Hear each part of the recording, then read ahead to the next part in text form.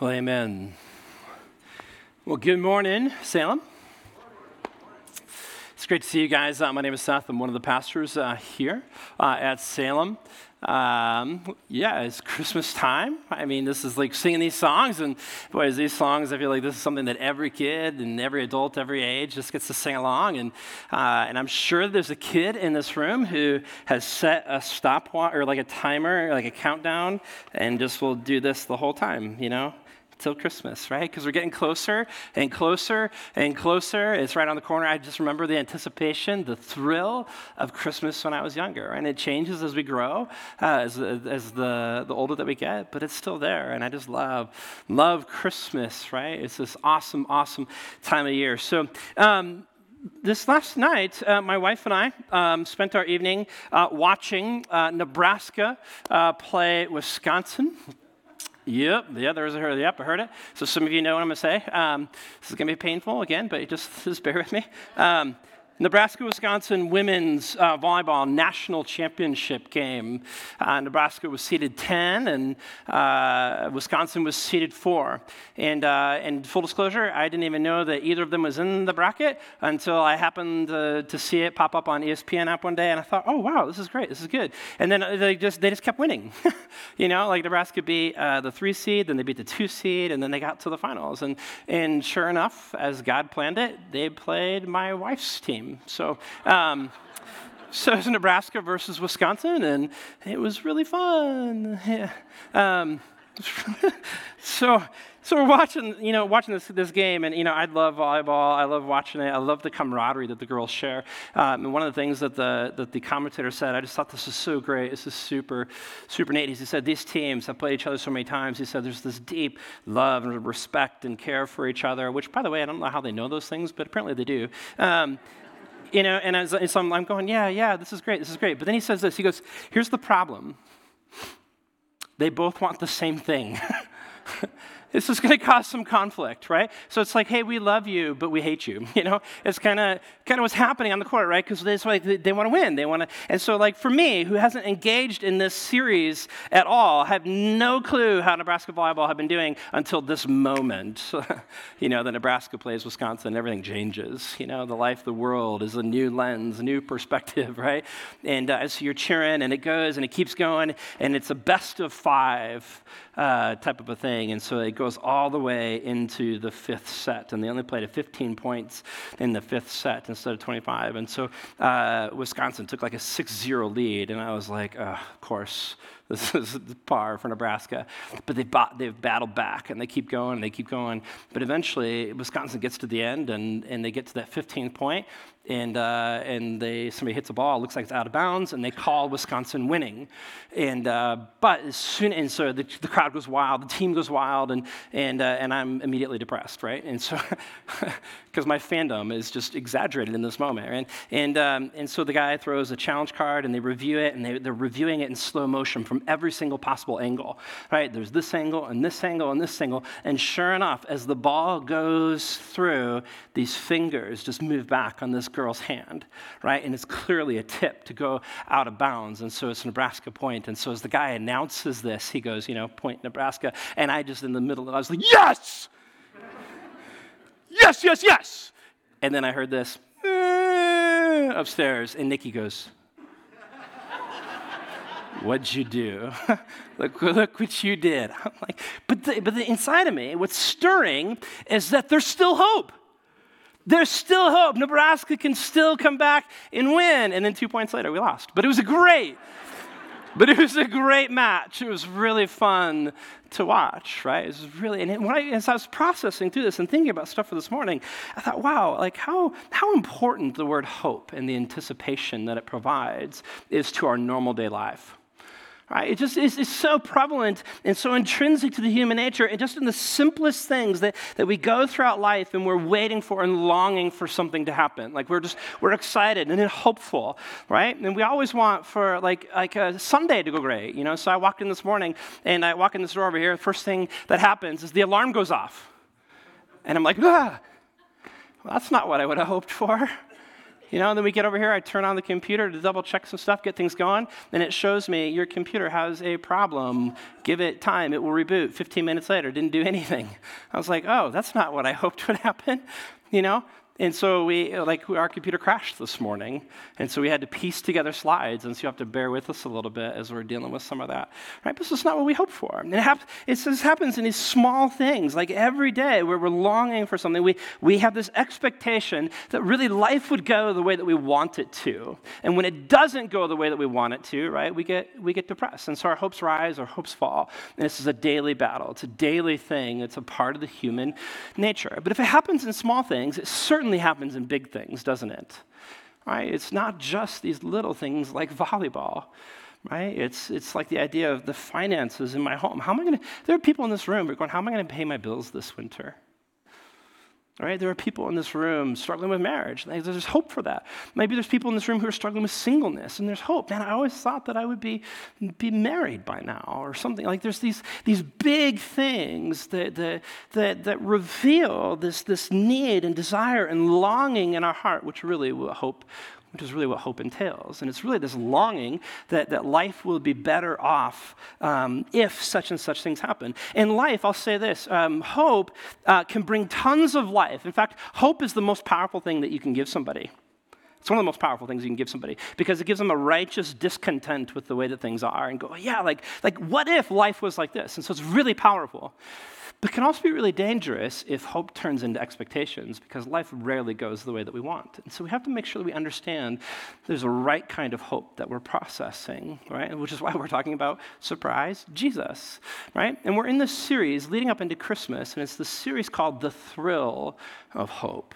And it's called The Thrill of Hope, that title, that word is significant, because what we've been doing is we started last week, and we've been tracing the biblical story from Genesis to Jesus, right? And what we're going to see, there's this X factor in the story, is that it takes forever to God to show up and to make things right. And thousands of years go by, and the people are waiting, and they have hope. And they have hope. And sometimes it's here, and oftentimes it's down here. Like, God, what are you doing in life? Like, why is life this way? Why is life so difficult? Why is it so challenging? And we saw that last week in the story. It goes up, and it goes down. It rises, and it falls. But hope always remains because it's sticky. It's something that we can't do life without. We're always longing for something to show up and to happen in life. There's this eager anticipation, especially around Christmas time. And so here's my hope this morning. My hope for us this morning, and kind of come from last week to this week combined, and then with what we're going to talk about on Christmas Eve, is that you not only see the story unfold, that not only that you see hope unfold, but that you feel it. That you begin to see with new heart and anticipate Jesus in a new way as we put it in the story, okay? And last week, Ken started this whole thing by looking at the need for a king, right? Because you start in the creation story, you got Adam and Eve, right? They're there, and what happens is that God says you can do whatever you want except for this tree. What do? They look at the tree, and then they decide to eat the fruit. And their whole hope in doing this is that life will be better if I eat the fruit. Right? And instead, it plunges humanity into chaos. It flips everything upside down.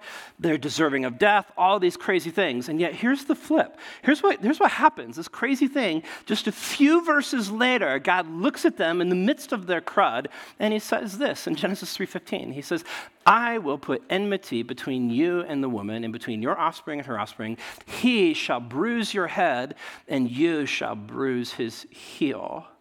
And you see, what the author is doing here is he's describing this cosmic battle that's coming into play, right? It's this future event, this prophecy, really, about this battle between the serpent and the offspring of the woman and the man, right? And it's ultimately pointing to Jesus. And he says the serpent is going to bruise the heel, but ultimately this king, this prototype king, is going to vanquish and kill and destroy the serpent and his power, right? And that's the story.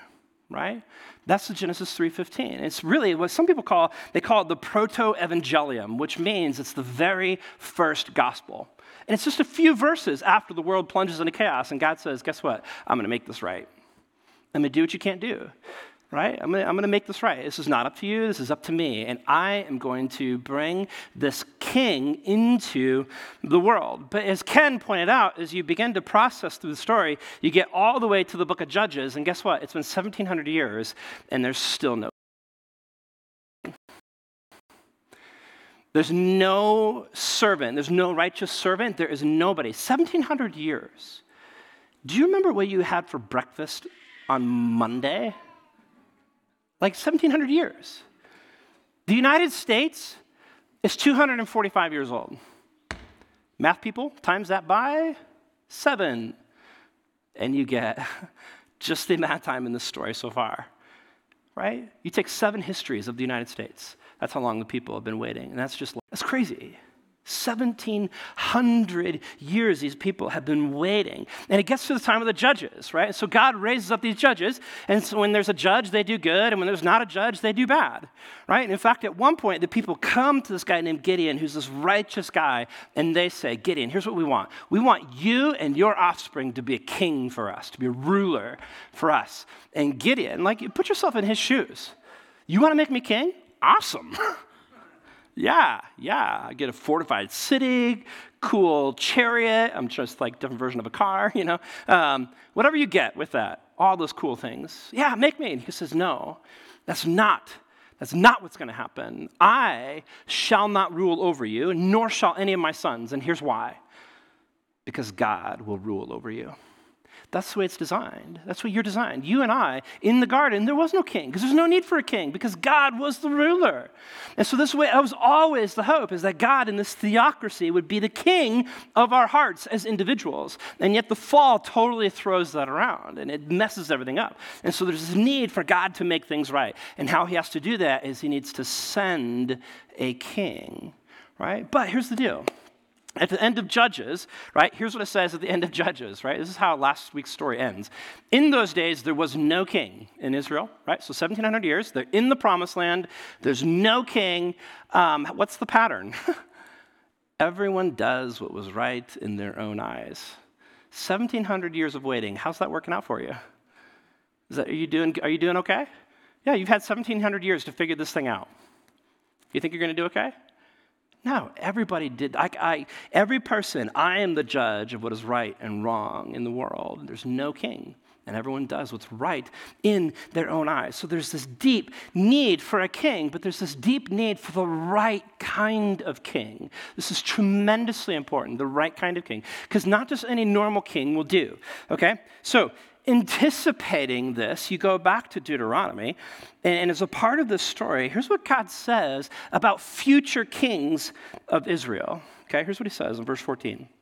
He says, when you come to the land, he's talking about the promised land, so Judges, Joshua, they cross over the Jordan River, they go in, they make this conquest, and they take possession of the land, and here they are in the promised land, Judges up and down, but at the end of the Judges, there's no king, right? Things are not going well, but he says, in this moment, when you possess this land and you dwell in it, and then say, I will set a king over me, like all of the nations that are around me, God's response is, you may indeed set a king over you, but it's one that the Lord will choose, right? The Lord will choose this king.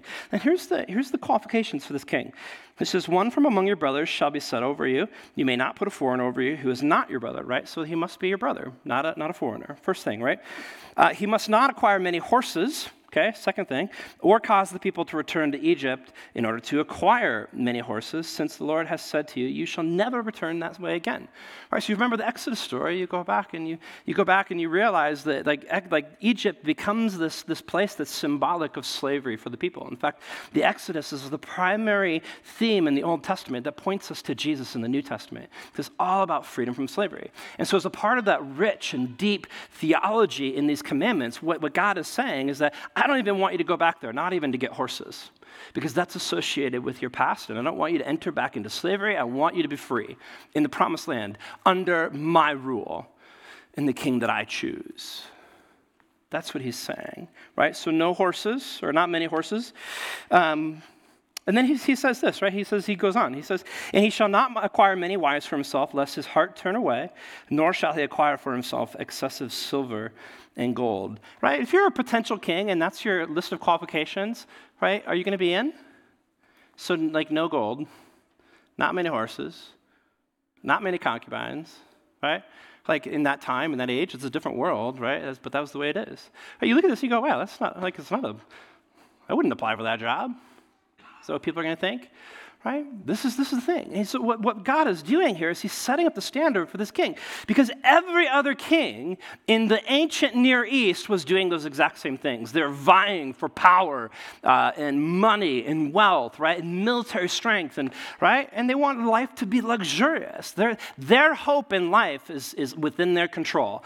I'm just going to live life the way that I want to. I'm going to do everything I can, and I hope for the best, and it's going to be awesome, right? That's the way that they were living life. And God says that's not the way that it will be for my people. If you do this right, the king that you choose will be separate from that. It will be very different. He will be very different, right? And here's what he goes on. So those are the do nots. Here are the do's in verse 18. It says, and when he sits on the throne of his kingdom, he shall write for himself in a book a copy of this law approved by the Levitical priests. Okay, let's start. Just stop there for a second, right? So what he's saying is like, I want you as a king to make sure you have a copy of the commandments. Make sure basically our version of the Bible, right? Which was a different number of books back then, but today is the same. So I want you to have a Bible. And we think about that and we go, well, that makes sense, right? Like if you're going to follow Jesus, you should be reading your Bible, right? Like this is our primary piece. Here's the deal though. Guys, the first Bible was not printed in codex form, in like book form, was not printed until 1455, just about 300 years before the United States came into being. Right? So having a copy of God's word and God's law was not customary. It was not normal. Not everybody had it. Right? In fact, very few people had it. And what God says is that if you're going to be a king and if you're going to lead well, here's what you need. You need a Bible. And this needs to be the center of your leadership. And the moment that you set this down, your leadership will become about you. But if you hold this, and if you keep it with you, and if you learn to follow it, you'll be prosperous, right? This is what he says. He goes on. He says, not just that you would have a copy, he says, and it should be with you, and he shall read it in all the days of his life. So he says, like, don't start it and then stop. Right? Just keep going all the days of your life. Make sure that this is the center, right? So what God is doing is he's setting up, he's saying, gosh, guys, I know that you want a king and that you need a king, but at the end of the day, kingship is still about my ruling, God's ruling over his people, right? It's still meant to have that theocracy kind of component as he is guiding and working in the hearts of his people, most especially the king. If you're going to be a good leader, you need this. And he says, by keeping the words, so that he may learn to fear the Lord his God by keeping all the words of this law and these statutes and doing them, that his heart may not be lifted up above his brothers, right? So because when we think about this, you think about a king, right? And as soon as a king comes into authority, he's elected king, oftentimes it's, hey, I'm over you. And right, and then like the more time goes on, what happens is there creates this separation between the king and people because he thinks that he's above the law. Right? I'm the one with power. I'm the one with authority. And what God is saying is like, no, retract, turn it the other way. Leadership in this world, from a king's perspective, is horizontal, right? And the only way that you're going to lead, if you're going to be a great leader, you need to be an even better follower. It's tremendously important. So for whether you're a husband, a father, right? If you're a boss, if you're just a regular, coworker, if you're unemployed, whatever it is, like if you want to have impact in this world, if you want to lead with integrity, right? If you want to lead the best that you can, you need to be a better follower of Jesus first, because that's what's going to qualify and make you a great leader. And that's what he's doing. He's setting this up for this king. You lead from this position. You're both broken people. The king is no different, no better than anybody else, except that, guess what? You have this, and you can lead from this. This is how he ends. That you may not that he may not turn from the commandment either to the right hand or to the left, so that, right, if you do this well, that you may continue long in his kingdom, he and his children in Israel. So there's this tie that if this is the center of your ministry as a king, then things will go well and long for you. But if not, guess what? It won't.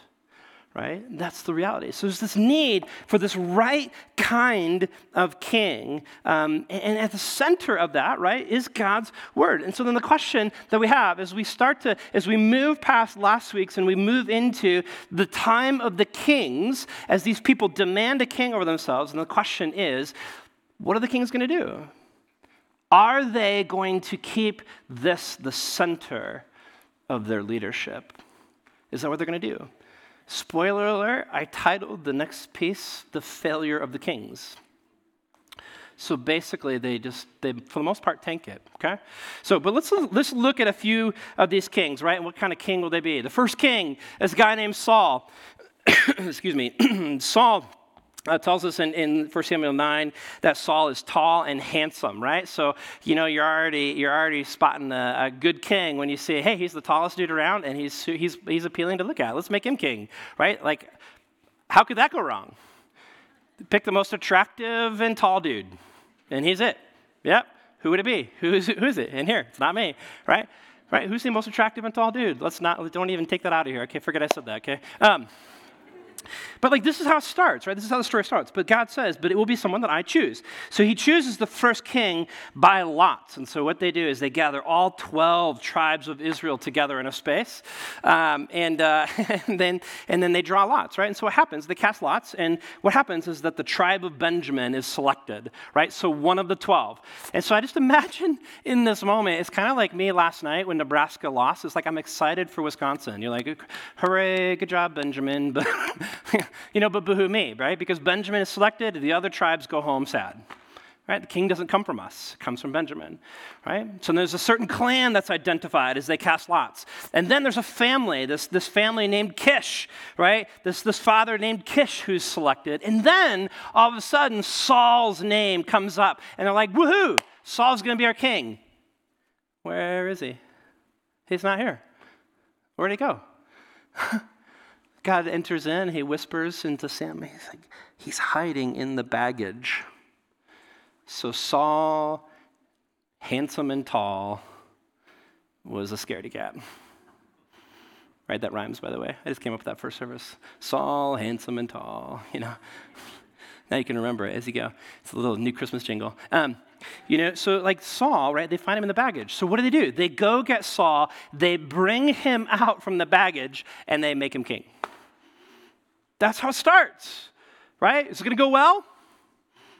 He's a scaredy cat. He doesn't want this, right? And in fact, Saul actually starts pretty good. He starts pretty well, and he starts off in this good relationship with God, but over time, Saul chooses to make the kingdom about himself, right? And so this separation begins to grow, and he thinks that he's above the law, and now it's all about him and not about God. And so God, right, says, gosh, I'm done with you. We need to move on, and it's time for somebody else. Saul gets jealous. He tries to kill this young man, David, who's anointed the next king, right? And it's David, he's this shepherd boy. He enters in really out of the middle of nowhere, right? And he enters into this story. Right? And eventually, as he becomes king, and there's so many rich stories about this guy, but as he becomes king, he creates this massive military conquest, right? And he sets up the perimeters. He conquers the known world. And so he brings safety and peace to Israel, right? It's this incredible, incredible thing. And one thing that's great about David is that he always led his men into battle. Right? Can you imagine being king and risking your own life on the front lines? Led his men into battle every time until the time that he didn't. So his men are off fighting in a war, and David's lounging on the roof of his comfy house, and as he strolls to the side and puts his arms up on the wall and enjoys the night view, and he hears a splashing, and he looks down and sees a beautiful woman bathing below. And it's this woman named Bathsheba, and it doesn't just stop there. It's not like David's gaze just lingers for a while. David, in this moment, makes a huge mistake. He uses his power as king and says, bring her to me. And he sleeps with her. Turns out she gets pregnant. She's married to this guy named Uriah, who's this incredibly faithful guy in David's army. By the way, Uriah was out fighting a battle, and here David is just provoking this. And so he invites, and David's backed in the corner. What do I do? He invites Uriah home. Good job, Uriah. You've done a great job fighting. You've earned some R&R. Go home and get some special time with your wife. Right? Thinking that if he goes home, that when the baby is born, he will think that it was his. It's all deception, manipulation, and cover-up, right? And Uriah, being the awesome guy that he is, says, cool, thanks, I'm going to sleep on your porch. That's his devotion to David. And so David doesn't know what to do again. What does he do? He sends Uriah to the front lines of the battle and ultimately is responsible for his death. David lives in this sin for over a year without anybody confronting him. This guy named Nathan finally comes to David, and here's what he says. The Lord sent Nathan to David. He came to him and said to him, there were two men in a certain city, the one rich and the other poor. The rich man had very many flocks and herds. Next slide, sorry. But the poor man had nothing but one little ewe lamb, which he had bought. And he brought it up, and it grew with him and with his children. It used to eat of his morsel and drink from the cup and lie in his arms, and it was like a daughter to him, right? Keeps going. Now there came a traveler to the rich man, and he was unwilling to take one of his own flock or herd to prepare for the guest who had come to him, but he took the poor man's lamb and prepared it for the man who had come to him, right? One more, right? And here's what he says. David's anger was greatly kindled against this man, and he said to Nathan, as the Lord lives, the man who has done this deserves to die, and he shall restore the lamb fourfold because he did this thing and because he had no pity. The story goes on, and Nathan says, you are that man. David, later on, is known as a man after God's own heart, but it's not because he was perfect, it was because he was repentant. After David comes Solomon, his son, and Solomon has entered into this massive conquest kingdom, and Solomon starts really well. He's the wisest man in all of the earth. That's a great gift to have that God gives you, right? Wisest man in all of the earth, right? And then God commissions Solomon to build the temple. So he builds this great temple to the Lord as the center of worship, but then things start changing because it doesn't stop there. Solomon continues to build and build and build and build, so much so that he creates this massive accumulation of wealth. He's not only the wisest man, but he becomes the wealthiest man. His throne is this special golden throne. He takes thousands of women for concubines and wives. He ultimately becomes the antithesis of the Deuteronomy king in chapter 17. And at the end of his life, Solomon turns from the Lord. And so there's high hopes with David, but high hopes with David. And there was repentance. High hopes of Solomon. Right? And it just keeps going up and down, up and down. And finally, there's this guy named Rehoboam, who's Solomon's son. He enters in, and he's trying to decide what to do with the kingdom. He's got two groups of people, the old guys, young guys. He listens to the young guys, and as a result, the kingdom divides, and it breaks into two totally different kingdoms. And so here, just to draw this out for you guys here. Okay, so you start last week, right? You come all the way over here. You got 1,700 years worth of history right here, right? And at the end of that history is the judges. Everyone is doing what's right in their own eyes. Let's get a king for ourselves because that will solve our problems, won't it? Yep, let's get kings, okay? The kingdom starts. It lasts 1, 2, 3, 4 people. And it's done. 4 people, 1,700 years. 1,700 years. 4 people. It's done. And it breaks into these two kingdoms. So you got the north kingdom and you've got the south kingdom. The northern kingdom starts with this guy named Jeroboam, right? And Jeroboam, it says this. This is unique about Jeroboam. Was Jeroboam a good king? This will answer it for you.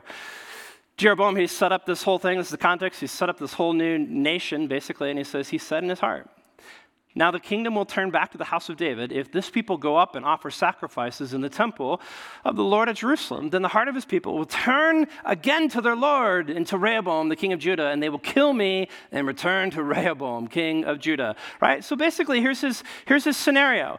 Jerusalem is the center of worship. So when it comes time for festivals and sacrifices and all these things, guess what they're going to do? They're going to go down to Jerusalem, and then their hearts are going to turn back to God. And then they're going to kill me. So what do? What does he do? He builds altars in the northern kingdom, not devoted to Yahweh, not devoted to God, not devoted. He reinstalls these high places that were there when they came in, all this pagan worship. In fact, here's a picture of a place in the northern city of Dan. When Nikki and I were in Israel, we visited this, and this is listed as one of the places in which Jeroboam actually established the high place, and this would have been the exact place where this cult worship would have been. And you can see the iron there that they kind of reconstructed what might have looked like. Guys, this is where they were. This is where they turned. This is the heart. This is the heart of Jeroboam. His heart turns. He says, I don't care about Yahweh. I don't want my people to care about Yahweh. I just want my power. And so he builds these places. They would have offered sacrifices, including their own children. It's terrible. It's terrible. This is the heart of Jeroboam. And then what's the heart of the people? What do the people do? They go to Dan and they worship at Dan because in their mind it's no different. It's no different, right? And so if we come back here, right? So you got these 4 kings, right? And this northern kingdom, right? So it starts with Jeroboam, goes for about 200 years. There's 19 kings in this time, 19 different kings. Do you want to guess how many of them did what was right in the eyes of the Lord? 0. 0 people. How's the kingdom working out for you guys? Right? How much has changed since over here? And the judges, when everybody did what was right in their own eyes. Wow, nothing has changed, right? It's the same thing. 19 kings. Guys, these guys are so bad that a third of them were assassinated. The shortest stint of their career was 7 days. And it gets to the end, and there's this big X because God is fed up with the idolatry. He allows the Assyrians to come in and to invade in 721 BC, and they take the northern kingdom, they destroy it permanently, and they take them into exile. And they live in exile. And that's it. That's the end of the northern kingdom. So how well will the southern kingdom do?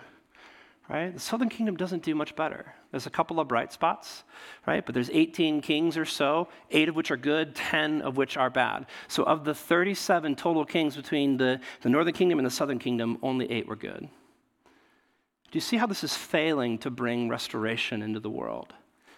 Because everyone's doing what is right in their own eyes. Where is the hope in this story, right? Where is the hope in this story, right? And in the southern kingdom, right, if we go to the southern kingdom, right, it does a little bit better. It lasts for about 350 years. But again, God does the same thing. Under this guy named Hoshea, the last 2 kings are just totally miserable and abominable. And so God says, I'm done. He allows the Babylonians this time to come in, and they attack Jerusalem. They utterly destroy Jerusalem. In fact, Jeremiah recounts this. The people actually have to, under his siege, have to tear apart their own homes to put against the wall to keep the wall of Jerusalem, which, by the way, is like super high and thick, from falling in. So their houses are ruined. The city is completely ruined. The wall is completely, eventually destroyed. The temple is completely destroyed in 587 BC, and they're taken into Babylon. I just want you to put yourself in the shoes of these people. Everything about your life is now done. It's gone. Your home, your place of worship. You've even been taken captive into another country. What would you be feeling? And how much hope would you have? My guess is that it would be very, very little. Very little. right? Because the story continues. And you look at this, like the story kind of ends. We're like, gosh, like where is the hope in this world? What is God doing? What is he up to? God, you said that you would make this right. You said in Genesis 3:15 that I would cause this battle to happen and you eventually win. 1,700 years plus another 400 years plus more silence later on. It takes forever for God to work out his plan here. How would you be feeling in this space? Pretty hopeless, I would think, for 1,700 years, 2,000 plus years. And so what we see is that the time from the judges, when everybody did what was right in their own eyes, to the time of the kings, when they basically did the exact same thing, nothing has really changed. And God has not failed, God has yet to restore the world to the way that it's supposed to be. So how does this story end? And as we wrap up, have you ever noticed, like, where's the hope in this story? Because you read Kings, and you look, there's this other book in the Old Testament. It's by the title Chronicles. You ever notice that these two books are basically the same thing? It's like two people randomly wrote the same thing, and they put it into the same Bible, like an error. Like, what are you guys doing? It's the same thing. It's the same book, same content. Here's why they exist. Because Kings is a record of all of the kings before the exile. When the exile comes, these people are left hopeless. And so what somebody did is they took all of this content and they collected it into a brand new book called Chronicles. And what they did is they eliminated a lot of the bad stuff that happened here and they add a lot of positive stuff in here. And so what they're doing is that they're inviting the reader to see with fresh lens that this king, this Genesis 3:15 person is still yet to come. Don't give up hope because there is still hope. Here's the unique thing about Chronicles is that in the Hebrew Bible, it doesn't end with Malachi like it does in our Bible. The Hebrew Bible, the Hebrew canon ends with Chronicles. So what you see is king. Nope, he's not the one. King, nope, he's not the one. King, nope, he's not the one. King, nope, he's not the one. And it ends with this anticipation. Who will be the king? New Testament starts, Matthew 1:1. The book of the genealogy of Jesus Christ, the son of David, the son of Abraham. That's how it fits. And it says Jesus enters into the story. We begin to remember and see that these thousands of years have gone by. And it's easy for us, 2,000 years removed on the other side of Jesus, to miss the anticipation and the thrill that Jesus would have brought. And as Jesus, God, became flesh in this baby little boy, which is what we will talk about, obviously, on Christmas Eve, right? But Chronicles ends, there's this massive failure of the kings to make things right. But there's this king named Jesus Christ who ultimately would make things right. I want to end with this illustration. I've got a friend who lives in Madison, Wisconsin, who's a pastor, and so he shared this, and I just loved it, and so I thought I'd steal it. But he and his wife were out running the other day, and they were running by a golf course and happened to find a golf ball. And so, or his wife, I think, and she brought it back and said, "Hey, honey, look what I found on my run." I'm like, "Oh, yeah, it's a golf ball. Yeah, interesting." Next run, they went out, came back, had found another golf ball, right? Oh, look, there's another one. And it was in this moment that my friend, he said, I had this realization, this epiphany. How many golf balls would we find if we actually were looking for them? So he said, over the course of the next week, we looked for golf balls.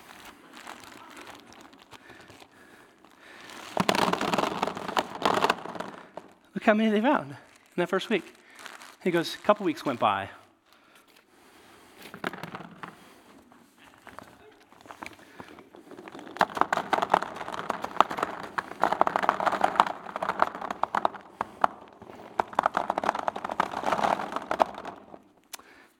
Pause for dramatic effect. It's a lot of golf balls. And his epiphany was this: when you're looking for things, you'll find them. What if this year at Christmas time we started looking for opportunities to bring hope? Because hope is the most powerful thing that we can offer somebody, whether they are inside the church or outside the church, because it gives us this righteous discontent that I'm not okay with the way things are, and I long for life to be better than it actually is. People are saying that this Christmas might be the first and best opportunity that the church has had for outreach in the last 2 years because of the state of the world. I think it's both inside and outside the church. And so I encourage you and I challenge you this week to look for opportunities to bring hope. Let's pray. Father, as we wrap up our service, Lord, we think that in just a few days we're going to come to this room right here, and it will be lit by candlelight in the darkness of the room, and together we will enjoy the festive and beautiful and powerful moment that is Christmas Eve. And as we reflect and look at Jesus, as we see Jesus in this story, as he enters into the world, God incarnate into a tiny little baby, the most unlikely hero in this story, Lord, I pray that you would give us fresh vision to think back and to see the story from the people in that story's perspective, because for 2,000 plus years before that, 2,500 years before that, they've been waiting for God to make things right. And so, Lord, I pray that you would give us a thrill of hope, not just hope, but a powerful, intrinsic, awesome thrill where we not just see hope, but we feel it moving in our hearts. Give us Jesus this Christmas and nothing else. Amen.